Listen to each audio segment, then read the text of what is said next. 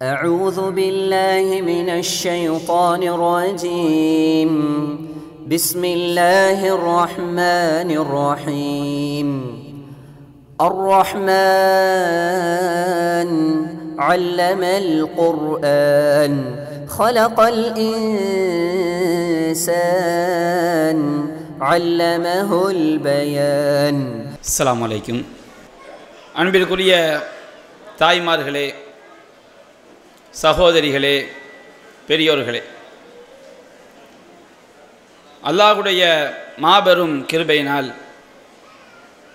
இந்த நிகழ்ச்சியிலே குர்ஆனோடு தொடர்பு கொள்வோம் என்ற தலைப்பு எனக்கு தரப்பட்டிருக்கிறது. அன்பிற்குரிய தாய்மார்களே, நபிகள் நாயகம் ஸல்லல்லாஹு அலைஹி வஸல்லம் அவர்கள் இந்த திருமறை குர்ஆனை பற்றி அவர்கள் கூறுகின்றார்கள். மாமினல் அன்பியாயி நபியுன் இல்லா உத்திய மா மிஸ்லஹு ஆமன அலைஹில் பஷர். எந்த ஒரு நபியாக இருந்தாலும் மனித சமுதாயம் அந்த நபிமார்களை நம்பிக்கை கொள்வதற்காக அல்லாஹ் அந்த நபிமார்களுக்கு அற்புதங்களை கொடுத்திருக்கின்றான். அந்த அற்புதங்களை அந்த நபிமார்கள் வாழக்கூடிய காலகட்டத்திலே நம்பிக்கை கொண்ட மக்களும் பார்த்தார்கள், இணை வைக்கக்கூடிய மக்களும் அதை பார்த்தார்கள். மூசா அலைஹிஸ்ஸலாம் அவர்களுக்கு அல்லாஹ் அற்புதங்களை கொடுத்திருக்கின்றான். ஈசா அலைஹிஸ்ஸலாம் அவர்களுக்கு அல்லாஹ் அற்புதங்களை கொடுத்திருக்கின்றான். இப்ராஹிம் அலைஹிஸ்ஸலாம் அவர்களுக்கு அல்லாஹ் அற்புதங்களை கொடுத்திருக்கின்றான். இப்படி எண்ணற்ற நபிமார்களுக்கு அல்லாஹ் அற்புதங்களை கொடுத்திருக்கின்றான். நபிகள் நாயகம் ஸல்லல்லாஹு அலைஹி வஸல்லம் அவர்களும் அவர்கள் வாழக்கூடிய காலகட்டங்களிலே பல்வேறு அற்புதங்களை செய்து காட்டியிருக்கிறார்கள் அல்லாஹ்வுடைய வல்லமையால். நபிகள் நாயகம் ஸல்லல்லாஹு அலைஹி வஸல்லம் அவர்களுக்கு வழங்கப்பட்ட அற்புதங்களிலேயே மிகச்சிறந்த அற்புதம் அது இந்த திருமறை குர்ஆன் என்று நபிகள் நாயகம் ஸல்லல்லாஹு அலைஹி வஸல்லம் அவர்கள் சொல்லி காட்டுறாங்க. இந்த திருமறை குர்ஆன் என்பது நபிமார்கள் ஒரு அற்புதத்தை அல்லாஹ்வுடைய வல்லமையால் நிகழ்த்துகிறார்கள் என்று சொன்னால் அந்த அற்புதம் நடக்கும் பொழுது எவர்கள் பார்க்கிறார்களோ அவர்கள் மட்டும்தான் அதை உண்மைத்தன்மையை அறிந்து கொள்ள முடியும். இன்றைக்கு நாம் மூசா நபிக்கு அற்புதத்தை நம்புகிறோம் என்று சொன்னால் அல்லாஹ் குர்ஆனில் சொன்னால் நாம் நம்புகிறோம். நபிகள் நாயகத்துக்கு நிகழ்ந்த அற்புதங்களை நம்புகிறோம் என்று சொன்னால் நபிகள் நாயகம் ஹதீஸில் சொல்லியிருக்கிறாங்க, சஹீஹான ஹதீஸாக இருக்கிறது, நாம் நம்புகிறோம். ஆனால் கியாமத் நாள் வரை நீடித்து நிற்கக்கூடிய நிலைத்து நிற்கக்கூடிய ஒரு அற்புதம் என்று சொன்னால் நபிகள் நாயகம் ஸல்லல்லாஹு அலைஹி வஸல்லம் அவர்களுக்கு அல்லாஹ் வஹியாக இறை செய்தியாக அறிவித்து கொடுத்த இந்த திருமறை குர்ஆன் என்பது கியாமத் நாள் வரை நீடித்து நிற்கக்கூடிய ஒரு அற்புதம். இந்த குர்ஆன் என்ற அற்புதத்தோடு நாம் எப்படி தொடர்புகளை வைத்திருக்கின்றோம் என்பதை நாம் ஒவ்வொருவரும் சற்று சிந்திக்க கடமைப்பட்டிருக்கின்றோம். இன்றைக்கு பொதுவாக இஸ்லாமிய சமுதாயத்தை எடுத்துக்கொண்டால் மிகவும் கவலைக்குரிய ஒரு விஷயம் என்னவென்று சொன்னால் பெயர் தாங்கி முஸ்லிம்கள் இன்றைக்கு அதிகரித்து கொண்டே செல்கிறார்கள். பெயர் தாங்கி முஸ்லிம்கள் நபிகள் நாயகத்துடைய போதனைகள் சொல்லப்பட்டால் அவர்களிடம் எந்த ஒரு மாற்றத்தையும் எதிர்பார்க்க முடியவில்லை. திருமறை குர்ஆனுடைய வசனங்கள் சொல்லப்பட்டால் அந்த வசனங்கள் அதிகமான முஸ்லிம்களிடம் எந்த மாற்றத்தையும் ஏற்படுத்துவதில்லை. பெயரை கேட்டால் முஸ்லிம், பெயரை கேட்டால் அப்துல் காதர், பெயரை கேட்டால் ஆமினா, பெயரை கேட்டால் ஹதீஜா. ஆனால் இஸ்லாமிய வாழ்வியல் இருக்கிறதா? நபிகள் நாயகத்தை பின்பற்றக்கூடிய தன்மை இருக்கிறதா? நாம் செவியேற்கக்கூடிய செய்திகள் நம்முடைய வாழ்வை மாற்றுகிறதா? இப்படி சிந்திச்சு பார்த்தா இன்றைக்கு இந்தியாவில் உள்ள முஸ்லிம்கள், உலக அளவில் உள்ள முஸ்லிம்கள், பெரும்பான்மை முஸ்லிம்கள் பெயர் தாங்கி முஸ்லிம்களாகத்தான் இருக்கிறாங்க. இதன் காரணமாகத்தான் அல்லாஹ்வுடைய சட்டங்களுக்கு தடை விதிக்கப்படும் போது முஸ்லிம்கள்ட்ட, பெரும்பான்மை முஸ்லிம்கள்ட்ட எந்த விதமான மாற்றத்தையும் பார்க்க முடியலையே. இந்தியாவில் 25 கோடி முஸ்லீம் இருக்கிறோம். கர்நாடகாவில் நம்முடைய முஸ்லிம் பிள்ளைகள் தலைமுக்காடு போட்டுக்கொண்டு பள்ளிக்கூடத்துக்கு செல்கிறார்கள். இந்த அரசாங்கம் அதை, கர்நாடக பிஜேபி கவர்மெண்ட் அதை தடுக்கிறார்கள், வன்முறையை பிரயோகிக்கிறார்கள்.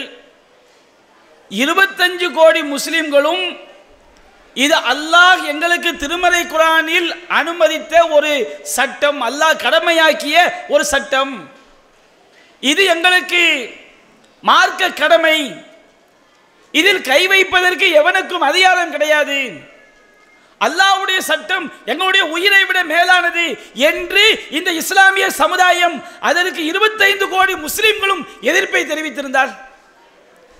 25 கோடியை விடுங்க, ஒரு 20 கோடி முஸ்லிம்கள் எதிர்ப்பை தெரிவித்திருந்தால், 20 கோடியை விடுங்க, ஒரு 10 கோடி முஸ்லிம்கள் எதிர்ப்பை தெரிவித்திருந்தால், 10 தள்ளுங்க, 5 கோடி முஸ்லிம்கள், அதற்காக போராடியவர்கள் யார்? அதற்காக குரல் கொடுத்தவர்கள் யார்? வெறும் வெறும் சொற்பமான முஸ்லிம்கள் தான். அல்லாஹ்வுடைய சட்டங்கள் அதற்கு தடை விதிக்கப்படும் பொழுது எங்களுடைய உரிமையை பறிக்கக்கூடாது என்று போராடக்கூடியவர்கள் மிக குறைவான முஸ்லிம்கள் தான். இல்லை, நீங்கள் போராட்டம் பண்ணுறதை மட்டும் வச்சு எப்படி சொல்ல முடியும்? அவங்க உள்ளத்தில் உள்ளதை பார்த்தீங்களா? அவங்க உள்ளத்தில் உள்ளதை அறிஞ்சிங்களா அப்படின்னு கேட்டால், நாம் பரவலாக வெளிப்படையில் பார்க்கிறோம், எத்தனை இஸ்லாமிய பெண்கள் அல்லாஹ் சொல்லக்கூடிய அந்த பர்தாவுடைய சட்டத்தை அல்லாஹ் சொன்ன அடிப்படையில் பேணக்கூடிய மக்களாக இருக்கிறார்கள். அப்ப இன்றைய உலகத்தில் நபிகள் நாயகத்துடைய போதனைகள் நம்முடைய உள்ளத்தில் மாற்றம் ஏற்படுத்துகிறதா என்பதை நாம் சற்று சிந்திக்க கடமைப்பட்டிருக்கின்றோம்.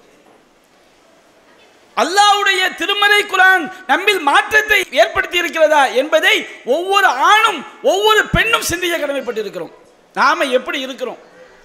எத்தனையோ ஹதீஸ்களை கேட்கின்றோம், எத்தனையோ வசனங்களை கேட்கின்றோம். அந்த வசனங்கள் ஒரு இறை நம்பிக்கையான உள்ளத்திலே அல்லாஹ்வுடைய வசனங்கள் என்ன மாற்றத்தை ஏற்படுத்துமோ அந்த மாற்றம் என்னிடம் ஏற்பட்டிருக்கிறதா? இன்னமல் மூமினூன் அல்லதீன இதா ذுக்கிரல்லாஹு வஜ்லத் குலூபுஹும், அல்லாஹ்வை நம்பிக்கை கொண்ட மக்களிடம் அல்லாஹ்வை பற்றி நினைவூட்டப்பட்டால் அவருடைய உள்ளங்கள் அஞ்சி நடுங்கும். வா இதா துலியத் அலைஹிம் ஆயாத்துஹு ஸாதத்துஹும் ஈமானா, அல்லாஹ்வுடைய வசனங்கள் அவர்களுக்கு ஓதி காட்டப்பட்டால் ஈமான் அதிகரிக்கும் என்று அல்லாஹ் சொல்கிறானே. இறைமறை வசனங்களை கேட்கும் பொழுது நம்முடைய ஈமான் அதிகரிக்கிறதா? அந்த நம்முடைய உள்ளங்கள் அல்லாஹ்வுடைய வசனத்திற்கு கட்டுப்படுகிறதா? கட்டுப்பட்டால் நாம் முடிவெடுத்துக் கொள்ள வேண்டும், நம்மிடம் ஈமான் இருக்கிறது.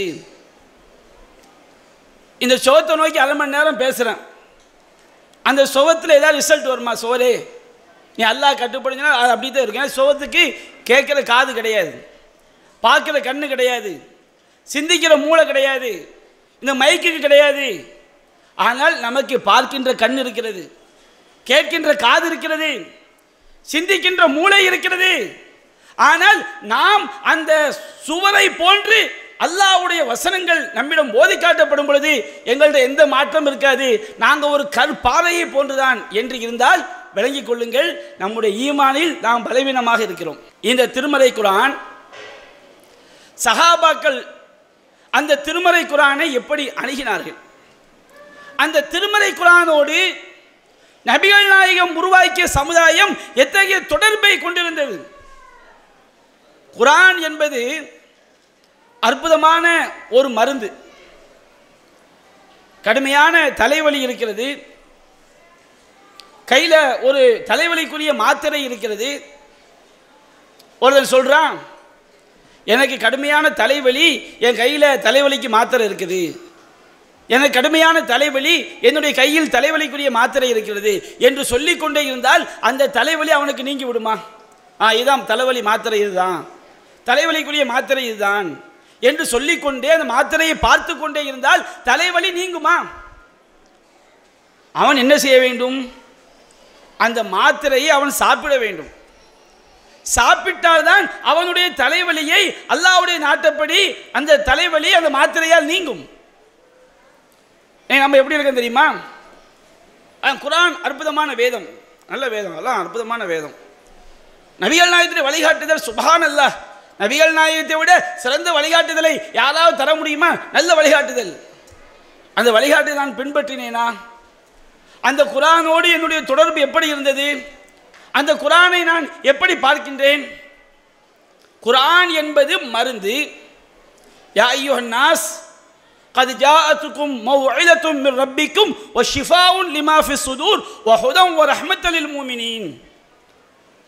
அல்லாஹ் சொல்கிறான், யா அய்யுஹன் நாஸ், மனித குலமே, மனித சமுதாயமே, கத் ஜாஅத்துக்கும் மவ்இலத்தும் மின் ரப்பிக்கும், உங்கள் இறைவனிடமிருந்து உங்களுக்கு தெளிவான உபதேசம், அறிவுரை வந்துவிட்டது. வஷிஃபாஉன் லிமா ஃபிஸ் ஸுதூர், உங்கள் உள்ளங்களில் உள்ள நோய்களுக்கு மருந்து வந்துவிட்டது. உள்ளங்களில் உள்ள நோய்களை குணப்படுத்தக்கூடிய நிவாரணம் வந்துவிட்டது. வஹுதன் வரஹ்மத்துல் லில் முஃமினீன், அல்லாஹ்வை நம்பிக்கை கொண்ட மக்களுக்கு நேர்வழியும் அருட்கொடையும் வந்துவிட்டது. குர்ஆன் அது மருந்து, குர்ஆன் அது அறிவுரை, குர்ஆன் அது நேர்வழி காட்டி, குர்ஆன் அது ஒரு அருள், அல்லாஹ்வுடைய அருள். இன்ன ஹாதல் குர்ஆன் யஹ்தி லில்லதி ஹிய அக்வம், இந்த குர்ஆன் உறுதியான பாதைக்கு வழிகாட்டுகிறது. இந்த குர்ஆன் உங்களை அழிவில் கொண்டு போய் தள்ளாது. குர்ஆன் அல்லாஹ் சொல்லி காட்டுறான், இந்த குர்ஆன் உங்களுக்கு சரியான பாதைக்கு வழிகாட்டுகிறது. இந்த குர்ஆனை பற்றி பிடித்தால் நீங்கள் ஒருபோதும் வழி தவறவே மாட்டீர்கள். நபிகள் நாயகம் சொல்லி காட்டுறாங்க, சஹீஹ் முஸ்லிம்ல பதிவு செய்யப்பட்டிருக்கிறது, கத் தரக்து ஃபீக்கும் மா, நான் உங்களிடம் ஒன்றை விட்டு செல்கின்றேன், நீங்கள் அதை பற்றி பிடிக்கும் காலமெல்லாம் லன் தலில்லு, நீங்கள் அதை பற்றி பிடிக்கும் காலமெல்லாம் ஒருபோதும் வழி தவறவே மாட்டீர்கள். நபிகள் நாயகம் சொன்னாங்க, கிதாபுல்லா, அது அல்லாஹ்வுடைய வேதம். அல்லாஹ்வுடைய வேதத்தை நீங்கள் பற்றி பிடித்தால் ஒருபோதும் வழி தவறவே மாட்டீர்கள். நபிகள் நாயகம் உத்தரவாதம் தர்றாங்க. குர்ஆன்ல அல்லாஹ் சொல்கின்றான், ஷஹ்ரு ரமலான் அல்லதி உன்ஸில ஃபீஹில் குர்ஆன் ஹுதல் லின்னாஸ், ரமலான் மாதம் வரப்போகிறது. ரமலான் மாதத்தில் தான் இந்த குர்ஆன் அருளப்பட்டது. அந்த குர்ஆன் எப்படிப்பட்டது? ஹுதல் லின்னாஸ், மனித குலத்திற்கு நேர்வழி காட்டி, ஓ பையினாத்தின் மினல் ஹுதா, நேர்வழியை தெளிவுபடுத்தக்கூடியது, வல் ஃபுர்கான், நன்மை தீமையை பிரித்து காட்டக்கூடிய ஃபுர்கானை தெளிவுபடுத்தக்கூடியது, நல்லது எது கெட்டது எது என்பதை பிரித்தறிவிக்கக்கூடிய அந்த ஃபுர்கான், அதையும் குர்ஆன் தெளிவுபடுத்துகிறது. அப்ப அல்லாஹ் ரப்பல் ஆலமீன் இந்த குர்ஆன் அது அற்புதமான ஒரு வேதம், அது மனித குலத்திற்கு நேர்வழி காட்டக்கூடியது என்று அல்லாஹ் குறிப்பிடுகின்றான். அஃபலா யததப்பருனல் குர்ஆன், இந்த குர்ஆனை அவர்கள் ஆய்வு செய்து பார்க்க வேண்டாமா? சிந்தித்து பார்க்க வேண்டாமா? அல்லது அவருடைய உள்ளங்களில் பூட்டுக்கள் போடப்பட்டிருக்கிறதா? அல்லாஹ் கேட்கின்றான். அப்ப குர்ஆன் நமக்கு வழிகாட்டும், குர்ஆன் நமக்கு சத்திய பாதையை காட்டும். எப்பொழுது காட்டும்? அந்த குர்ஆனை அல்லாஹ்வுடைய வேதம் என்று நம்பி அந்த குர்ஆனுடைய வாழ்வியலை நாம் பின்பற்றும் பொழுதுதான் குர்ஆன் நமக்கு வழிகாட்டும். குர்ஆன் நல்ல வேதம், நல்ல வேதம், நல்ல வேதம், குர்ஆன் நல்ல வேதம் தான். நாம கெட்டவர்களாகத்தான் இருந்து கொண்டே இருப்போம், நாம நல்லவர்களாக மாற மாட்டோம். அப்ப குர்ஆனோடு நமக்கு எப்படி தொடர்பு இருக்க வேண்டும்? சஹாபாக்கள் எப்படி தொடர்பில் இருந்தார்கள்? சஹீஹுல் புகாரியில 1461வது செய்தியாக பதிவு செய்யப்பட்டிருக்கிறது. நபிகள் நாயகம் ஸல்லல்லாஹு அலைஹி வஸல்லம் அவங்களுடைய காலகட்டத்தில் அபூ தல்ஹா அப்படிங்கிற நபி தோழர் அன்சாரிகளிலேயே பேரித்தமர செல்வம் அதிகமாக அவருக்கு இருக்குது. அதிகமாக பேரித்தமர தோட்டங்களை செல்வமாக கொண்டவர் அவர் தான் மதீனாவாசிகளிலேயே ஃபர்ஸ்ட். அவருடைய பேரித்தமர தோட்டங்களில் ஒரு தோட்டம் எதுனா பைருஹா அப்படிங்கிற தோட்டம். அந்த பைருஹா தோட்டம் எங்கே இருக்கிறது? மஸ்ஜிது நபவி பள்ளிவாசலுக்கு நேர் எதிராக இருக்கிறது. யோசித்து பாருங்க, எவ்வளோ முக்கியமான இடம், எவ்வளோ விலை மதிப்புமிக்க இடம். சென்னையில், பாம்பேயில், டில்லியில் முக்கியமான இடங்களில் ஒரு கட்டிடம் இருந்தால் அதனுடைய மதிப்பு பல கோடிகளை தாண்டும்.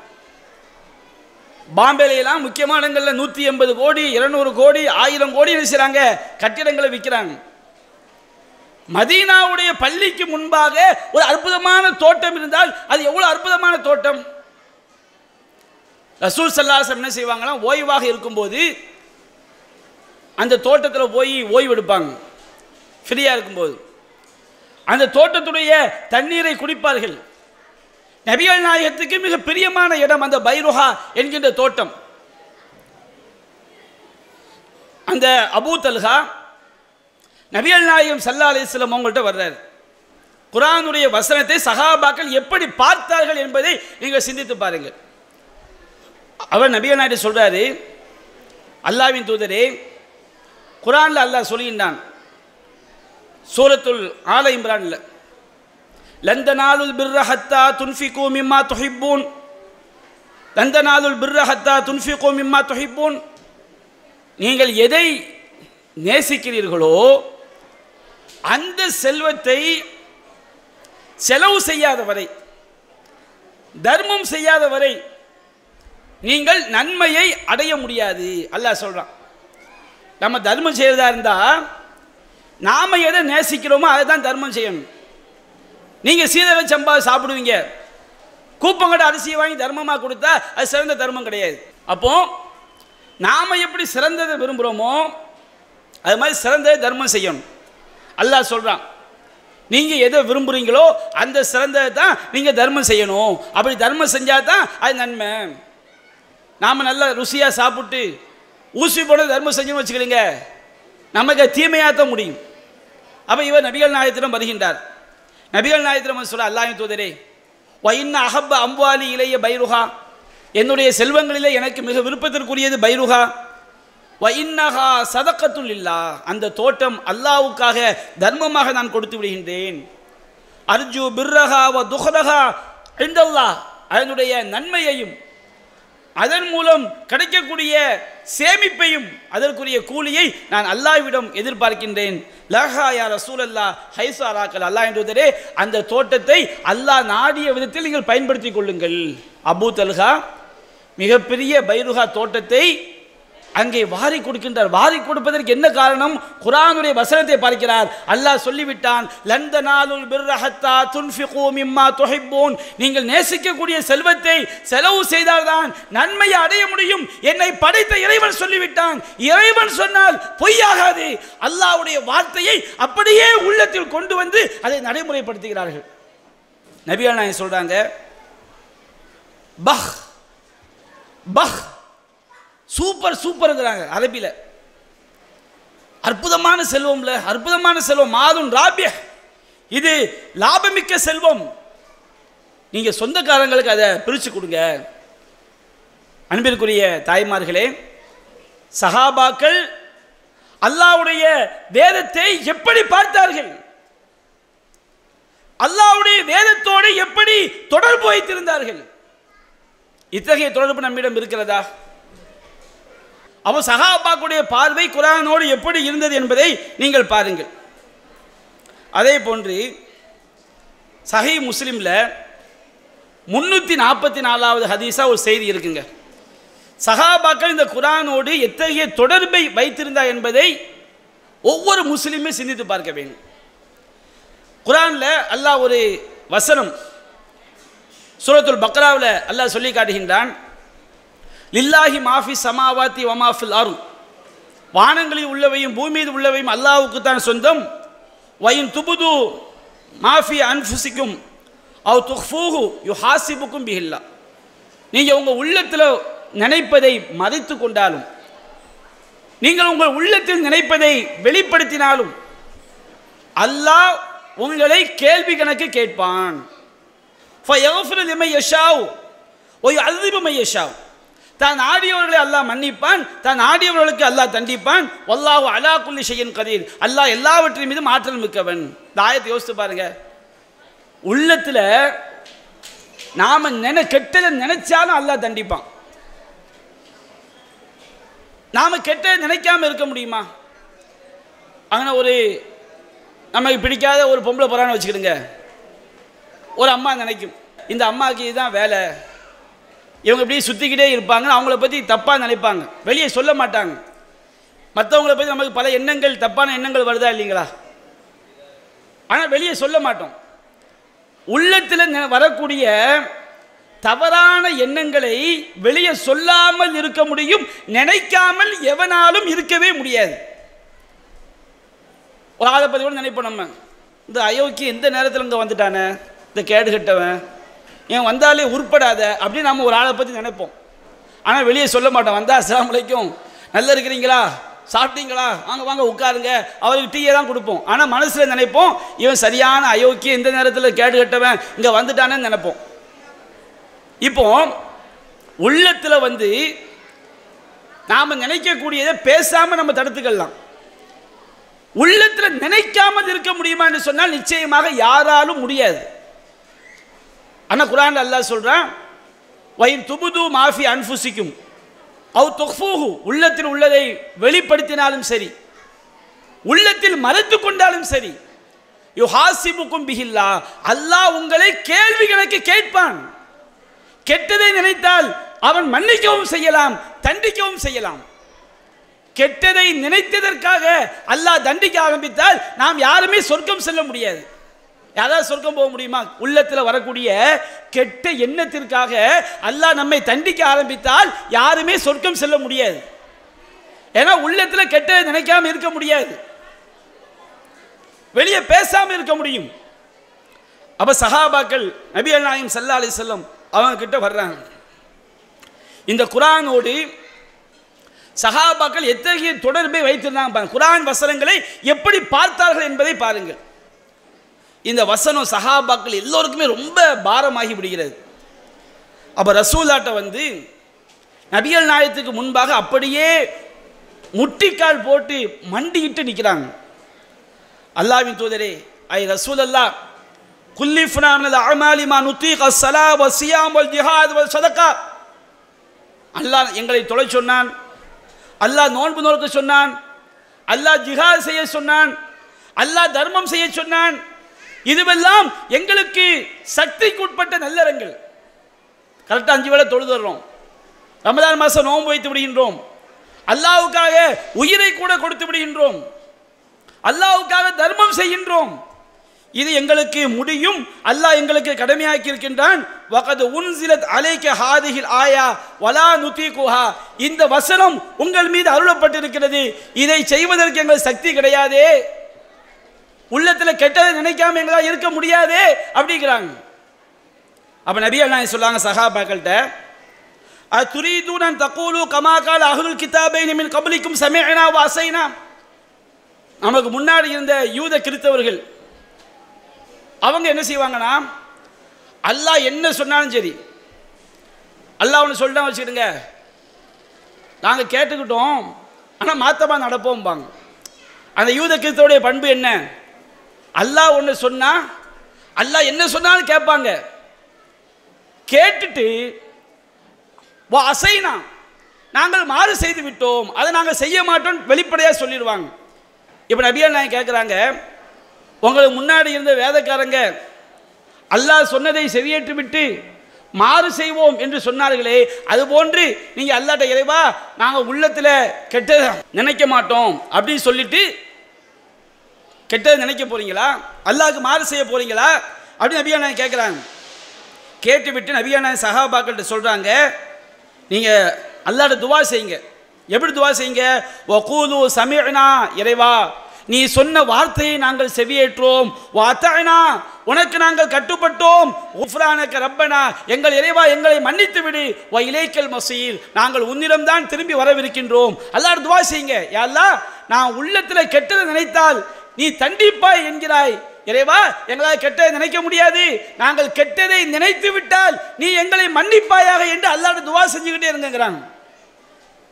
சஹாபாக்கள் அல்லாஹ்விடம் அப்படியே செய்றாங்க, அந்த வார்த்தையை துவாக்கள்ல ஓதிக்கிட்டே, சமிஅனா வஅதஅனா குஃப்ரானக ரப்பனா வ இலைக்கல் மஸீர் இறைவா உன்னுடைய வார்த்தையை செவியேற்றோம், அதற்கு நாங்கள் கட்டுப்பட்டோம், நாங்கள் உள்ளத்தில் கெட்டதை நினைக்காமல் இருக்க முயற்சி செய்கின்றோம், அப்படி கெட்டதை நினைத்து விட்டால் நீ எங்களை மன்னித்து விடு யா அல்லாஹ், நாங்கள் உன்னிடம்தான் திரும்பி வரவிருக்கின்றோம் என்று அந்த துவாவை செய்து கொண்டே இருக்கிறார்கள்.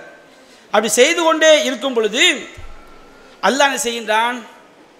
அந்த சட்டத்தை அல்லாஹ் மாத்துறான். என்ன சட்டம்? உள்ளத்தில் கெட்டதை நினைச்சாலும் அல்லாஹ் தண்டிப்பான்னு சொன்னானா இல்லையா? அந்த சட்டத்தை அல்லாஹ் மாற்றுகின்றான். எப்படி மாற்றுகின்றான்? அல்லாஹ் அருளுகின்றான், ஆமன ரசூல் பிமா உன்சில இலைஹி மின் ரப்பிஹி வல் மூமினூன், இத்தூதர் அல்லாஹ்வை நம்பிக்கை கொண்ட அனைத்து மக்களும் அல்லாஹ்விடமிருந்து அருளப்பட்டதை நம்பிக்கை கொள்கிறார்கள். அல்லாஹ் ஒரு சட்டத்தை விதிச்சிட்டா, நீங்க உள்ளத்தில் நினைச்சா கூட கெட்டதை நினைத்தால் கூட அல்லாஹ் கேள்வி என கேட்பான், தண்டிப்பான் என்று அல்லாஹ் இறக்கி வைத்த வசனத்தை நம்பிக்கை கொண்டார்கள். குல்லுன் ஆமன பில்லாஹி வ மலாயிகத்திஹி வ குதுபிஹி வ ருசுலிஹி அனைவரும் அல்லாஹ்வை நம்புகிறார்கள், மலக்குமார்களை நம்புகிறார்கள், அவருடைய வேதங்களை நம்புகிறார்கள், அவருடைய தூதர்களை நம்புகிறார்கள். இன்னும் அவர் சொல்கிறார்கள், லா நுஃபர்ரிகு பைன அஹதி மின் ருசுலி, அவருடைய தூதர்களில் எந்த ஒருவருக்கு மத்தியிலும் நாங்கள் ஏற்றத்தாழ்வு கற்பிக்க மாட்டோம். வகாலு சமிஅனா வஅதஅனா குஃப்ரானக ரப்பனா வ இலைக்கல் மஸீர், அவர்கள் அல்லாஹ்விடம் பிரார்த்தனை செய்தார்கள். அல்லாஹ் சஹாபாக்கள் செய்த பிரார்த்தனையை அல்லாஹ்வே சொல்லி காட்டுகின்றான். அவர்கள் பிரார்த்தனை செய்தார்கள், சமிஅனா வஅதஅனா குஃப்ரானக ரப்பனா வ இலைக்கல் மஸீர், இறைவா உன்னுடைய வார்த்தையை நாங்கள் செவியேற்றோம், அதற்கு நாங்கள் கட்டுப்பட்டோம், எங்களுடைய பிழைகளை மன்னிப்பாயாக, உன்னிடமே நாங்கள் திரும்பி வரவிருக்கின்றோம் என்று அவர்கள் பிரார்த்தனை செய்தார்கள். அப்ப சஹாபாக்கள் இப்படி பிரார்த்தனை செஞ்சதுனால ஃபலம்மா ஃபஅலு ذلك நஸஹஹ அல்லாஹ், அவங்க இந்த மாதிரி துவா செஞ்சதுனால அந்த சட்டத்தை அல்லாஹ் மாற்றுகின்றான். எப்படி மாற்றுகின்றான்? அல்லாஹ் சொல்லுகின்றான், லா யுகல்லிஃபுல்லாஹு நஃப்ஸன் இல்லா உஸஹா, அல்லாஹ் எந்த ஒரு மனிதனையும் அவனுடைய சக்திக்கு மீறி அல்லாஹ் நிர்பந்திக்க மாட்டான். அல்லாஹ் சொல்றான், லகாமா கசபத், அவன் செய்த தீமை அவனுக்குரியது. நம்ம உள்ளத்தில் நினைச்சோன்னு வச்சுக்கிடுங்க, உள்ளத்தில் கெட்டதை நினைக்காமல் இருக்க வேண்டும் என்பது முடியாது. உள்ளத்தில் கெட்ட தீமையான காரியங்கள் நினைக்காம இருக்க முடியாது. அப்ப அல்லாஹ் என்ன செஞ்சான்? உள்ளத்தில் கெட்ட எண்ணங்கள் ஏற்படுவது சக்திக்கு மீறிய விஷயம், யாராலையும் கண்ட்ரோல் பண்ண முடியாது. இன்ன நஃப்ஸல அம்மாரத்துன் பிஸ்ஸூஇ இல்லா மா ரஹிம ரப்பி, உள்ளம் என்பதே கெட்டதை தூண்டக்கூடியதான் அல்லாஹ் அருள் புரிந்தோரை தவிர. நம்ம உள்ளத்துடைய நேச்சர், இயற்கை தன்மை என்ன? உள்ளம்னாலே கெட்டதை தான் தூண்டும். அல்லாஹ் யார் அருள் புரிஞ்சானோ அவங்கள தவிர. உள்ளம் சாராயம் குடிக்கணும்னு ஆசைப்படும், உள்ளம் பீடி பிடிக்கணும்னு ஆசைப்படும், உள்ளம் சினிமா பார்க்கணும்னு ஆசைப்படும், உள்ளம் எல்லா கெட்டதையும் ஆசைப்படுங்க. உள்ளம் அப்படித்தானே? உள்ளம் என்று சொன்னால் எல்லாத்தையுமே விவரித்து சொல்ல முடியாதுல்ல. உள்ளம் எல்லா கெட்டதையும் விரும்பும். அப்படிதான் அல்லாஹ் உள்ளத்தை வைத்திருக்கின்றான். யாருக்கு அல்லாஹ் அருள் புரிஞ்சானோ அவங்க உள்ளம்தான் சத்தியத்தில் இருக்கும். அப்போ உள்ளத்தில் நாம் நினைக்காமல் இருக்க முடியுமான்னு சொன்னால் முடியாது. நபிகள் நாயகம் அல்லாஹ்விட துவா செய்வாங்க, மனைவிமார்களுக்கு மத்தியில் நீதமாக நடக்கணும். ஒருவருக்கு 2 மனைவி இருக்கிறாங்க வச்சுக்கிடுங்க, 100 ரூபா சம்பாதிச்சா அந்த மனைவிக்கு 50, இந்த மனைவிக்கு 50, இந்த நீதத்தை பேண முடியும். பாசத்தில் நீதம் வருமா? நீதம் வராது. நபிகள் நாயகம் ஸல்லல்லாஹு அலைஹி வஸல்லம் அவர்களுக்கு அவங்களுடைய மனைவிமார்களிலேயே பாசமிக்கவங்க யாரு? ஆயிஷா ரலியல்லாஹு அன்ஹா. நபிகள் நாயகம் துவா செய்வாங்க, யா அல்லாஹ் என் சக்திக்குட்பட்ட விஷயங்களில் நான் நீதமாக நடந்து கொண்டேன், என் சக்திக்கு முடியாத விஷயங்களில் என்னை தண்டிச்சிடாத. அதற்கு மற்ற மனைவிமார்கள் வெறுக்கிறாங்கன்னு விளங்கிடக்கூடாது. ஒரு தாய்க்கு 4 பிள்ளை இருந்தால் எல்லா பிள்ளையும் நேசிப்பாங்க. ஒரு பிள்ளை மேலே பாசம் அதிகமாக இருக்கும். பிள்ளைங்களை ட்ரெஸ் எடுத்தால் சமமாக எடுத்துருவாங்க, பிள்ளைங்கள் சாப்பாடு கொடுத்தா சமமாக கொடுத்துருவாங்க. பாசம் ஒரு பிள்ளையை விட இன்னொரு பிள்ளை மேலே அதிகமாக இருக்கும். இது அல்லாஹ் கொடுக்கிறது, நம்ம சக்திக்கு உட்பட்டது கிடையாது. அப்போ அல்லாஹ் சொல்லிட்டான், இந்த உள்ளத்தில் உள்ள பாசம் வெறுப்பு இதெல்லாம் நாம் உள்ளம் சம்பந்தப்பட்ட தீமையை நினைக்காமல் இருப்பது எல்லாமே நம்ம சக்திக்கு உட்பட்டு கிடையாது. நாம் தீமையை நினைச்சிடுவோம். அப்போ அல்லாஹ் சட்டத்தை மாற்றிட்டான். எப்படி மாற்றிட்டான்? லா யுகல்லிஃபுல்லாஹு நஃப்ஸன் இல்லா உஸாஹா. யாரையும் அவன் சக்திக்கு மீது அல்லாஹ் நிர்பந்திக்க மாட்டான். நீங்கள் உள்ளத்தில் கெட்டதை நினைத்தால் கூட அல்லாஹ் தண்டிப்பான் என்பது சக்திக்கு மீறியது. அது அந்த சட்டத்தை அல்லாஹ் மாற்றி விட்டான்.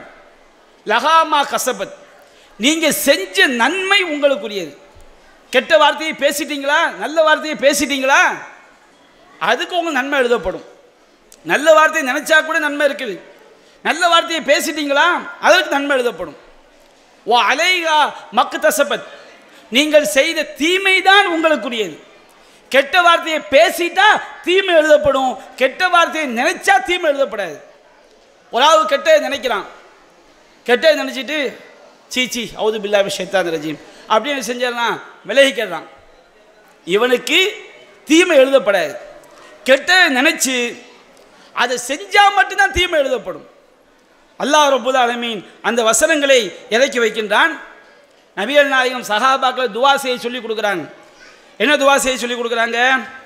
அதாவது ரப்பனா லா துஆஹிதுனா இன் நசீனா அவ் அக்தனா, இறைவா நாங்கள் மறந்து விட்டாலோ அறியாமல் செய்து விட்டாலோ எங்களை தண்டித்து விடாதே. அந்த துவாவை நபிகள் நாயகம் சொல்லி கொடுக்குறாங்க.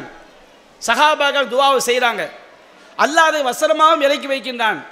அப்போ சஹாபாக்கள் துவா செய்யும் போது அல்லாஹ் சொன்னான், நாம் நீங்கள் மறதியாக செஞ்சால் தண்டிக்க மாட்டேன். மறதியாக செய்வது நம்ம சக்திக்கு மீறிய விஷயம், தெரியாமல் செய்வது நம்ம சக்திக்கு மீறிய விஷயம். ஒரு ஆள் இருக்கிறாரு, நோன்பு வச்சிட்டாரு, மறந்து போய் தண்ணியை குடிச்சிட்டாரு. இப்போ அவர் நோன்பை முழுமைப்படுத்தலாம். ஏன்? அவர் மறந்து போய் செஞ்சிட்டாரு. அல்லாஹ் நம்ம சக்திக்கு மீறிய விஷயம், அல்லாஹ் நம்மை தண்டிக்க மாட்டான். அடுத்து நபிகள் நாயகம் சஹாபாக்கள் சொல்லி கொடுத்தாங்க. எப்படி துவா செய்ய சொல்லி கொடுத்தாங்க? ரப்பனா வலா தஹமில் அலைனா இஸ்ரன் கமா ஹமல்தஹு அலல்லதீன மின் கப்லினா, இறைவா எங்களுக்கு முன்பார்ந்தவர்களுக்கு மீது நீ சுமத்தியதை போன்று எங்கள் மீது நீ சுமைகளை சுமத்தி விடாதே. வலா துஹம்மில்னா மாலா தோகத்தலனா, எங்களுக்கு எதில் சக்தி இல்லையோ அதை எங்கள் மீது சுமத்தி விடாதே அப்படின்னு சஹாபாக்கள் துவா செஞ்சாங்க. அல்லாஹ் சொன்னான், நஅம் நான் அதை ஏற்றுக்கொண்டேன். அதை குர்ஆன் வசனமாகவும் அல்லாஹ் இறக்கி வைத்தான். சஹாபாக்கள் பிரார்த்தனையை அல்லாஹ் அங்கீகரித்தான். அது சஹாபாக்கள் துவா செஞ்சாங்க, வஅஃபு அன்னா வக்ஃபிர் லனா வர்ஹம்னா அன்த மௌலானா ஃபன்சுர்னா அலல் கௌமில் காஃபிரீன்.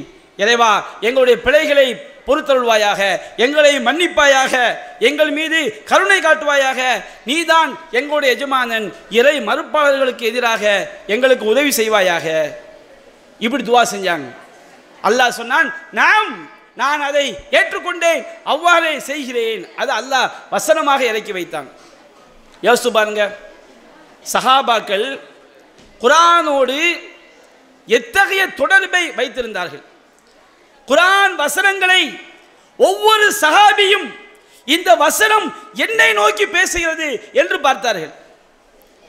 இந்த வசனத்தின் அடிப்படையில் நான் வாழ்கிறேனா என்று பார்த்தார்கள். இந்த வசனத்தை என்னால் பின்பற்ற முடிந்தால் நான் செய்து காட்டுவேன் என்று பார்த்தார்கள். அன்பிற்குரிய தாய்மார்களை நாம் அப்படி பார்க்கிறோமா என்பதை சிந்தித்து பார்க்க வேண்டும். இன்னைக்கு இஸ்லாமிய சமுதாயம் அப்படி பார்க்கிறதா என்று சிந்தித்து பார்க்க வேண்டும். திருக்குர்ஆனோடு அவர்கள் எத்தகைய தொடர்பை சஹாபாக்கள் வைத்திருந்தார்கள். ஹுதைஃபத்துல் யமான் ரலியல்லாஹு அன்ஹு சொல்லி காட்டுறாங்க, யா மாஷரல் குர்ஆன், குர்ஆனை படிக்கக்கூடிய சமுதாயமே, நீங்கள் அந்த குர்ஆனை பற்றி பிடித்துக் கொள்ளுங்கள். இஸ்தகீமு, அந்த குர்ஆனை உங்கள் வாழ்க்கையில் நிலைநாட்டுங்கள். லகத் சபக்தும் சபகம் பஈதா, நீங்கள் மிகப்பெரிய உச்சத்தை அடைவீர்கள். வைன் அகத்தும் யமீனன் வ ஷிமாலன், அந்த குர்ஆனை விட்டுவிட்டு வலதுபுறமாகவும் இடதுபுறமாக கண்ட கலிசடைகளை பின்பற்றி சென்றால் லகத் லலல்தும் லலாலம் பஈதா, நீங்கள் மிகப்பெரிய வழிகேட்டில் நீங்கள் வழிகட்டி விடுவீர்கள். இந்த குர்ஆன் அதை நம்முடைய வாழ்வியலாக நாம் மாற்ற வேண்டும். அருமை சஹாபி பெண்கள் எப்படி இருந்தார்கள்? அல்லாஹ் சொன்னான், யா அய்யுஹன் நபியு குல்லி அஸ்வாஜிக வ பனாதிக வ நிசாயில் முஃமினீன யுதுனீன அலைஹின்ன மின் ஜலாபிபிஹின்ன. நபியே, உங்களுடைய மனைவிமார்களுக்கும் உங்களுடைய பெண் மக்களுக்கும் மூமின்களுடைய எல்லா பெண்களுக்கும் சொல்லுங்கள், அவர்கள் தங்கள் மீது தலைமுக்காடுகளை தொங்க விட்டுக் கொள்ள வேண்டும். இந்த வசனம் அருளப்பட்டவுடன் சஹாபி பெண்கள் எல்லாம் சென்று வீட்டில் உள்ள துணிகளை கிழித்து அதை தலைமுக்காடாக ஆக்கி கொண்டார்கள். எப்படி ஒரு வாழ்க்கை பாருங்க. அல்லாஹ் சொன்னவுடன் சஹாபி பெண்கள் எப்படி மாறினார்கள், குர்ஆனோடு எப்படிப்பட்ட தொடர்பை கொண்டிருந்தார்கள். ஒவ்வொரு வசனத்தையும் பார்க்குறாங்க. உம்மு சுலைம் ரசூலாட்ட வர்றாங்க, அல்லாஹ்வின் தூதரே, குர்ஆன்ல எந்த வசனத்தை படித்தாலும் ஆண்களை நோக்கி பேசுவது போன்றே இருக்கிறது, எங்களுக்கு பெண்களை பற்றி பேசப்படுவதில்லையே. அவங்க பார்வையை பாருங்க. சஹாபி பெண்கள் எப்படி பார்த்தார்கள்? குர்ஆன்ல ஆண்களை நோக்கி பேசக்கூடிய அனைத்தும் பெண்களுக்கும் உள்ளதுதான். எல்லா சட்டமும் ஆண்களுக்கு பெண்கள் சமந்தான். எதில் ஆண்களுக்கென்று விதிவிலக்கு இருக்கிறதோ, ஒரு சில சட்டங்கள் இது ஆண்களுக்கு மட்டும்தான் அப்படின்னு ஆதாரம் இருக்கும். ஒரு சில சட்டங்கள் இது பெண்களுக்கு மட்டும்தான் என்பதற்கு ஆதாரம் இருக்கும். ஜிஹாது இது ஆண்களுக்கு மட்டும்தான் கடமை, பெண்களுக்கு கிடையாது. இப்படி எதற்கெல்லாம் ஆதாரம் இருக்கிறதோ அதை தவிர குர்ஆனில் சொல்லப்பட்ட எல்லாமே ஆண்களுக்கும் பெண்களுக்கும் சமந்தான். ஆனால் அல்லாஹ் ஆண்பால் வார்த்தையை பயன்படுத்துகின்றான். அப்போ அவன் கேட்குறான், குர்ஆனில் எல்லாமே ஆண்களை நோக்கி பேசுகிற மாதிரி இருக்க, பெண்களுக்கு எதுவும் கிடையாதா?